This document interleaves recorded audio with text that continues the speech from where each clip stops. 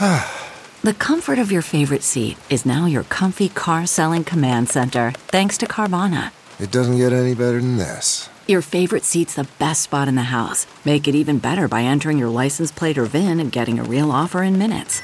There really is no place like home. And speaking of home, Carvana will pick up your car from yours after you finalize your offer. Visit Carvana.com or download the app and sell your car from your comfy place.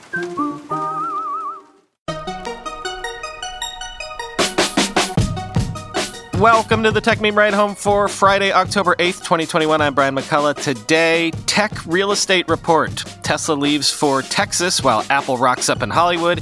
YouTube is going to stop doing those year-end rewind videos. A developer says Facebook banned him for life because they didn't like his app.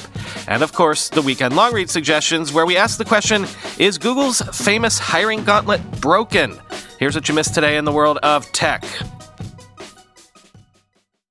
I thought they had already done this, but I guess the move was only Elon's at this point. Tesla now, though, is officially moving its headquarters to Austin, Texas, becoming perhaps the most high-profile Silicon Valley company to jump ship, quoting the Wall Street Journal. Chief Executive Elon Musk announced the move from Tesla's Austin area factory, which the company began building last year and where it held its annual shareholder meeting Thursday. He added that Tesla plans to expand its activities in California, but that the company's ability to scale up in the San Francisco Bay Area is limited. Quote, "You go to our Fremont factory, it's jammed," he said. "We're like spam in a can," end quote. Mr. Musk said last year that he had moved to Texas himself personally, where his rocket company Space Exploration Technologies, or SpaceX, has major operations. He previously likened California to a sports team that had grown complacent after a winning streak. Tesla is following the footsteps of companies including Hewlett-Packard Enterprise, a descendant of what Bill Hewlett and Dave Packard started in a Palo Alto garage, and Oracle, which moved their corporate headquarters to Texas earlier in the COVID-19 pandemic. Mr. Musk nodded to some of the challenges of the Bay Area, saying, quote, "It's tough for people to afford houses, and a lot of people have to come in from far away," end quote. Austin, however, isn't without its complications for Mr. Musk and others. In February, swaths of the state, including Austin, lost power in a fluke storm, something Mr. Musk experienced firsthand. Quote, "I was actually in Austin for that snowstorm in a house with no lights, no power, no heating, no internet. Couldn't even get to a food store," he said. Another problem? Texas state law bars car companies from selling vehicles directly to consumers, as is Tesla's business model. At the shareholder meeting, Mr. Musk also shared some updates on Tesla's business. While Tesla overcame snarled global supply chains to deliver a record number of vehicles in the third quarter, Mr. Musk indicated that parts shortages have limited the company's ability to deliver on new long-promised models. "This year has been just a constant struggle with parts supply," he said. Tesla is likely to begin producing its Cybertruck pickup late next year, with higher volume output coming in 2023, Mr. Musk said. In January, he had been optimistic that the company would be able to begin delivering a few of the pickup trucks to customers by the end of 2021. He said he hoped the company would be producing its long-delayed semi-trailer truck and a revamped version of its Roadster sports car in 2023. "We should be through our severe supply chain shortages in 23, he said, end quote. But at the same time, Apple is doubling down on California, just not in Silicon Valley so much. Apple announced it is building 2 new facilities in Los Angeles, totaling more than 550 square feet, which will serve as its headquarters in the region because Hollywood is increasingly part of Apple's plans, right? Quoting Variety. Apple, signaling its major entertainment industry ambitions, is significantly boosting its LA footprint. The tech giant said it's building 2 new facilities along the border of Culver City and the city of Los Angeles that will serve as its headquarters for the region. The complex will encompass more than 550,000 square feet once completed. An Apple rep said it will be a mixed-use facility, but did not have details on what kind of production studio space will be part of the development. Construction is currently underway. Apple declined to provide an estimate for when the new buildings will be operational. Quote, "We're in the early planning stages and we'll have more to share down the line," the rep said. The new campus is located along National, Venice, and Washington Boulevards. According to Apple, the 2 facilities will be connected by a shared wall. Apple opened its first offices in Culver City in 2014 and currently has more than 1,500 employees working in the LA area. In 2018, Apple leased a 128,000 square foot office building in Culver City at 8777 Washington Boulevard, which HBO had previously planned to occupy. That is about 2 blocks away from the new complex. Employees working in the Culver City location include members of its Apple TV Plus and Apple Music teams, engineers, artificial intelligence/machine learning researchers, and staffers in other divisions, end quote.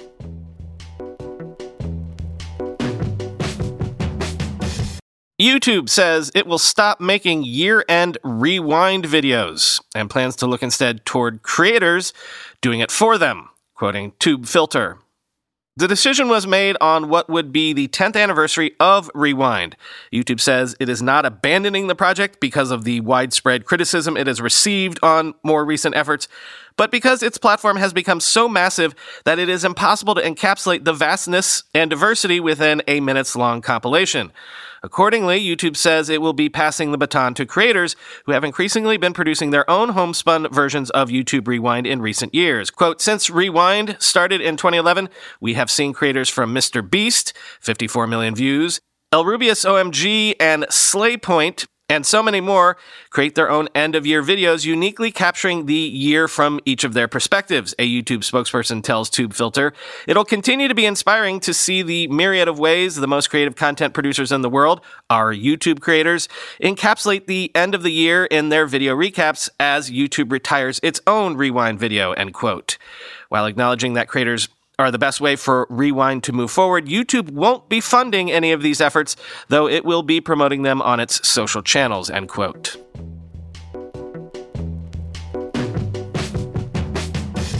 A developer claims that Facebook banned him for life and threatened to sue him after he made Unfollow Everything, a browser extension to help people use Facebook less.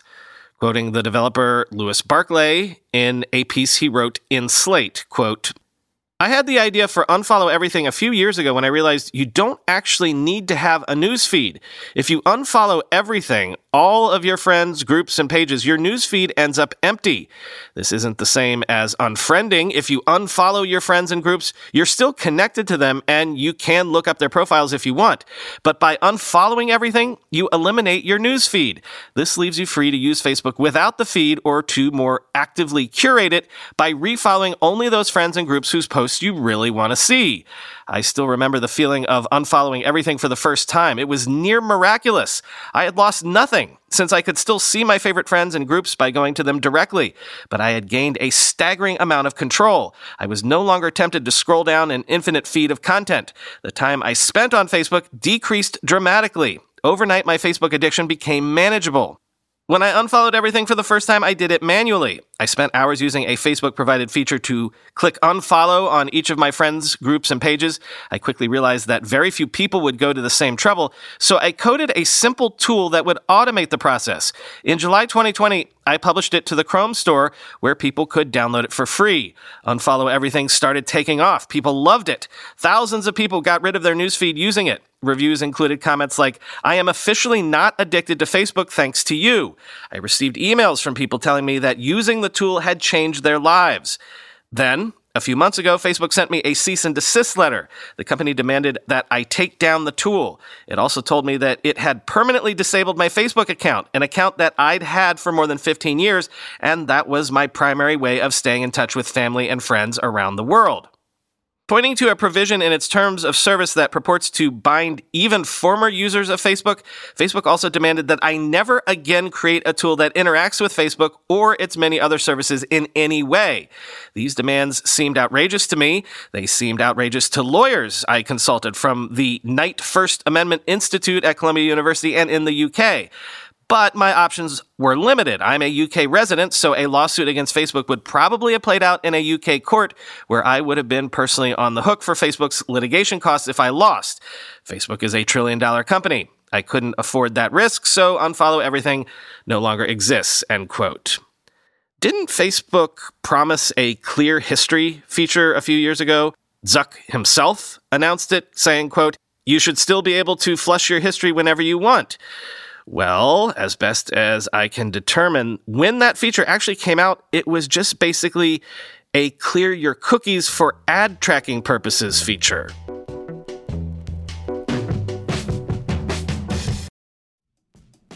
With everybody fighting for attention, how can your business stand out and connect with customers? Easy. Get Constant Contact. Constant Contact's award-winning marketing platform has helped millions of small businesses stand out, stay top of mind, and see big results fast. Constant Contact makes it easy to promote your business with powerful tools like email and SMS marketing, social media posting, and even events management. With Constant Contact, you'll reach new audiences, grow your customer list, and communicate more effectively to sell more, raise more, and fast-track growth. Don't know much about marketing? No sweat. Constant Contact's writing assistance tools and automation features help you say the right thing at the right time, every time. Plus, you can send with confidence knowing your emails are actually reaching your customers thanks to Constant Contact's best-in-class 97% deliverability rate. I use this, and you should too. Tackle any challenge with Constant Contact's expert live customer support. Plus, everything's backed by their 30-day money-back guarantee, so get going and start growing your business today with a free trial at ConstantContact.com. Just go to ConstantContact.com right now. Constant Contact, helping the small stand tall. ConstantContact.com. Whenever I need to do financial research for this show, for instance during tech earnings season when I have to analyze how various companies' stocks have been performing, I only ever turn to our sponsor today, Yahoo Finance. For more than 25 years, Yahoo Finance has been the brand behind every great investor. Whether you're a seasoned investor or are looking for that extra guidance, Yahoo Finance gives you all the tools and data you need in one place. They are the #1 finance destination producing a holistic look at the financial news cycle, including breaking news, original editorial perspectives, analyst ratings, independent research, customizable charts, and so much more. Securely link your brokerage accounts for a unified view of your wealth, including 401k and other investments. A comprehensive perspective is what sets apart great investors, and it's how Yahoo Finance ensures you have the insights to look at your wealth in its entirety. With a community of over 90 million users each month, their real strength is helping you on your way to financial success. For comprehensive financial news and analysis, visit the brand behind every great investor, yahoofinance.com, the #1 financial destination, yahoofinance.com. That's yahoofinance.com. Time for the weekend long read suggestions. And if you can remember all the way back to the start of this week, you'll remember that the big news was the global outage of basically all of Facebook's properties. We joked here in the States about how Facebook and Instagram were down, and maybe you noticed, maybe you didn't, and maybe it was just annoying. But overseas, WhatsApp is the main thing. And I know that people were finding it a more serious thing than maybe we were in the States, especially in the global South. The outage threw lives and businesses into turmoil. So Gizmodo has a piece that's timely because it looks at how WhatsApp is really the Facebook property that took over the world. Quote, in 2004, the same year Skype introduced the ability to call people's cell phones and landlines, international carrier traffic started tanking. And that traffic kept on tanking as more entrants came into the mobile messaging space, including WhatsApp in 2009 and Facebook Messenger in 2011. For the first time in recent memory, residents in many of the regions around the world finally had a reliable and affordable way to keep in touch locally with family living abroad. All they needed was a cheap device and some sort of internet connection. Naturally, telecoms were scared S-less over all of this. After a few years of realizing that there was no way to compete with free, they begrudgingly opened up to lucrative partnerships with these app providers. Based on those deals, some telcos stopped counting apps like WhatsApp and Skype as part of their customers' data usage, or by offering these customers access to a slew of apps known as a bundle for a set price every month. These sorts of partnerships have kept on thriving in the years since, in some cases overtaking typical SMS services as people's preferred way to chat. And because WhatsApp had a 2-year head start on Facebook Messenger, not to mention compatibility with a ton of different mobile hardware, WhatsApp was getting more partnerships and going further with them. So Facebook, being Facebook, did what it usually does in these sorts of situations. It bought WhatsApp in 2014 for a solid $16 billion plus $3 billion in stock for founders and employees, and kept striking up those partnerships in the years since. And with that, it bought into a user base that consists of much of the global South, end quote. Bloomberg takes a look at how, and I did not know this, Brazil's central bank built one of those mobile payments super apps that we're always talking about startups trying to emulate. But again, this wasn't done by a startup, it was done by the Brazilian central bank. This app, Pix, now has 110 million users, and it didn't even exist a year ago. Quote, Pix, a system which allows fast money transfers over smartphones, has become ubiquitous in the 11 months since it was launched by Brazil's central bank. All that's needed to send cash to someone is a simple key they've set up, such as an email address or phone number. Similar to the privately owned Zelle in the US, Pix works through multiple apps from banks and other digital wallet services. It's already been used at least once by 110 million Brazilians, and about $89 billion has moved through the network. Brazil now registers more instant transfers than the U.S. The launch of Pix turned out to be well-timed. With businesses closed during the pandemic, the use of cash at points of sale decreased by 25% in 2020, according to a report from technology consultants FIS. Informal work boomed, accounting for 80% of the new jobs added in Latin America's largest economy in the first 3 months of 2021, and Pix made paying people digitally almost as easy as using paper money. We expected considerable acceptance from individuals, and we knew companies would come later on, says Carlos Eduardo Brandt, the chief of management and operations for Pix. But in terms of magnitude, it surprised us, end quote. Next, the Substack Ramp Recap has an interview with one of the dudes who literally wrote the book on WeWork, The Cult of We, the book is called. And they talk about something that I had been hearing about obliquely. WeWork is apparently coming back. We back, if you will, via a SPAC. It turns out that since we last talked about WeWork, they apparently have right-sized their business into possibly the sort of business it should have been all along. Quote, question, WeWork just announced recently, if approved, they are planning to go public via SPAC. Has their business model changed enough to excite investors the second time around? Answer, certainly their marketing has changed, so we no longer see them saying their mission is to elevate the world's consciousness, and they've done a ton of cost cutting. In terms of the basic business model, it's largely the same lease arbitrage, sans surf pools and elementary schools, but without the unsustainable growth. Long term, they say they want to do more management deals, which means WeWork wouldn't take on the risk of a lease. They'd be paid to operate a space like Marriott is paid to run some landlord's hotel. Question, how do you think their public debut will be viewed or welcomed by investors? Answer, everything works at some valuation. It's really hard to say. The uncertainty over the future of the office isn't ideal for them. Perhaps there will be more clarity about office demand once people's kids are vaccinated and vaccinated parents have few health reasons to say we shouldn't return, end quote. Then remember Google's notoriously difficult hiring process? All those mind puzzles, round after round of interviews. Well, some people inside Google are coming to believe that the whole process, its vaunted recruiting system, is broken. It's too much, quoting protocol. No one interviewed for this piece, and almost no one in the many Twitter and Reddit threads discussing issues with Google interviews at great length blamed specific recruiters or interviewers for any of their particular issues with the process. None of the people I felt had an agenda or were kind of aware of how the whole thing behaved. They kind of became cogs as part of the machine, and nobody knows how the whole thing works, Watt said. The Google process can take many months for some people and demand months of prep work beforehand, making it sometimes inaccessible for people in dire financial need, recently unemployed, or working another demanding job at the time. This inaccessibility could eliminate the types of people from the process who would be otherwise qualified for the job. And these candidates may also provide the diversity in experience and socioeconomic background that Google professes to seek, end quote. Siri turns 10 years old this month, and The Verge looks at why Siri seems to feel like a completely stagnant project at this point. Quote, a decade later, the sheen has worn off, Siri's star. It is such a letdown, was how Phil Schiller described the promise of voice interfaces in the past when Siri was launched, and such a description could easily be applied to Apple's contribution to the genre today.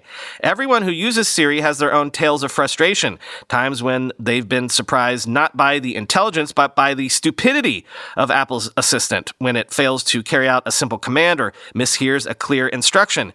And while voice interfaces have indeed become widespread, Apple, despite being first to market, no longer leads. Its humble personal assistant, as it called it, remains humble indeed, inferior to Google Assistant on mobile and outmaneuvered by Amazon's Alexa in the home. Looking back on a decade of development, for Apple's personal assistant, there's one question that seems worth asking. Hey Siri, what happened? End quote. And finally, if you're not at least sampling Squid Game on Netflix by this point, you're really missing out on what has become possibly Netflix's biggest ever hit.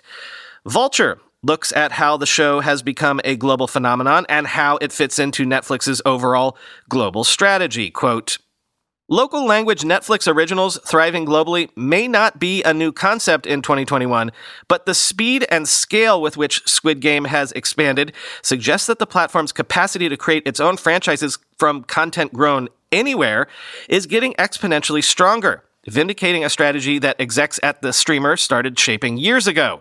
When I spoke to Ted Sarandos in 2018 for a series of stories about how Netflix operated, he told me that, as happy as he was with the early success of non-English shows such as Dark and Money Heist, he was shooting for something bigger. Quote, the exciting thing for me would be if the next Stranger Things came from outside America, he said. Right now, historically, nothing of that scale has ever come from anywhere but Hollywood, end quote. Sarandos and other execs believed that would become more likely as the streamer's base of subscribers in non-English-speaking countries expanded and even surpassed its core membership in the States. When that happened, they theorized, the language of a production would become almost irrelevant to its prospects for success. It turned out to be a pretty smart theory, one that paved the way for Squid Game to become a whale of a hit, end quote.